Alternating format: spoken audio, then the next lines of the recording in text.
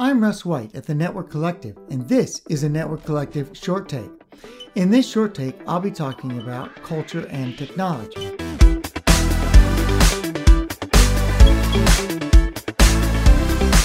For the last several years, in fact, almost since the beginning of the Rule11.tech blog, I have been using the catchphrase, culture eats technology for breakfast. But what does this really mean? In this video, I'll talk about some of the things I think it means. To make a technology change, you need a change in culture. For instance, throwing disaggregation at an old-fashioned IT organization is simply not going to work. The waterfall model of development isn't going to work with a disaggregated network. The change management system you have in place today probably isn't going to work with disaggregation. The lifecycle management system you have today probably isn't going to work with disaggregation.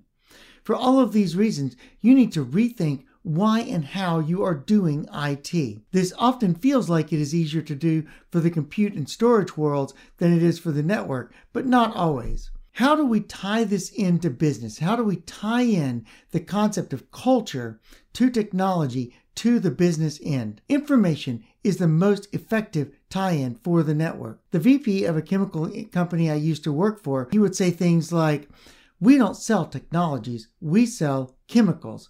Hence, we're not a technology company, and our focus is not on technology." My response was pretty consistently, how do you know who to sell to? How do you know how much of any particular chemical to make? How do you know how much is a good price? How much should you sell each chemical for? How do you know where to ship things, where to build things, where to get things? All of these are information-centric problems. So clearly there is some value in information. How fast does information need to move in order to make it useful? There is, as we all know, a time value to money. Money is essentially a store of value. Value is related to time, hence there is a time value to money. In the same way, there is a value and time of information. Information is something that you're using to add value to your business. So therefore, the faster you know things, the more value you get out of the information that you have. Therefore, there is a time value to information. If there were not a time value to information, you could just use the station wagon. A station wagon full of backup tapes has a higher bandwidth than any available link you can buy today. Or, if you want a more modern example, an overnight box full of thumb drives. Obviously, we don't use these types of technologies, so there must be a time value to information. This leads to the observation that if you could put money value on the speed at which information moves, you could change the culture of your entire company around the way you move that information. But because we cannot often put a value on the time of information, we tend to treat networking as a necessary evil. Because we can't put a time value on information, we tend to ask questions like, how little can we spend and get done what we need to get done? Reducing costs, therefore, becomes the only objective. When your primary objective is to reduce cost, where do you cut first? The most obvious place is in people. Quality people are very expensive.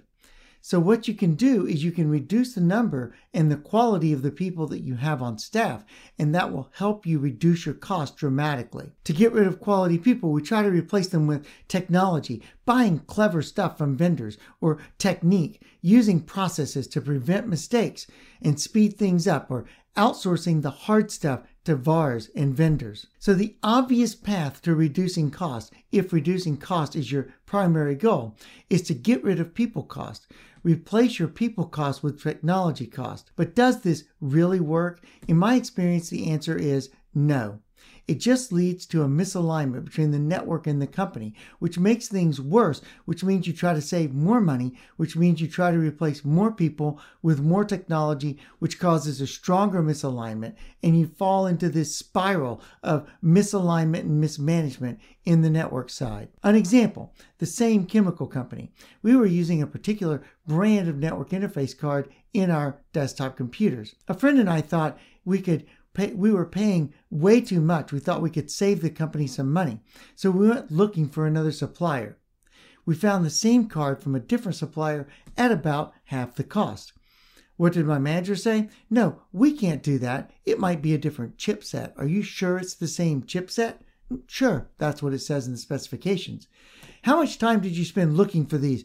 You could have been productive instead. People are more expensive than hardware. So we ended up using the same supplier because we didn't want to spend the time finding a different supplier. How do we break this rut? I think you need to begin with your personal culture. How do you see the business? How do you interact with your own skills?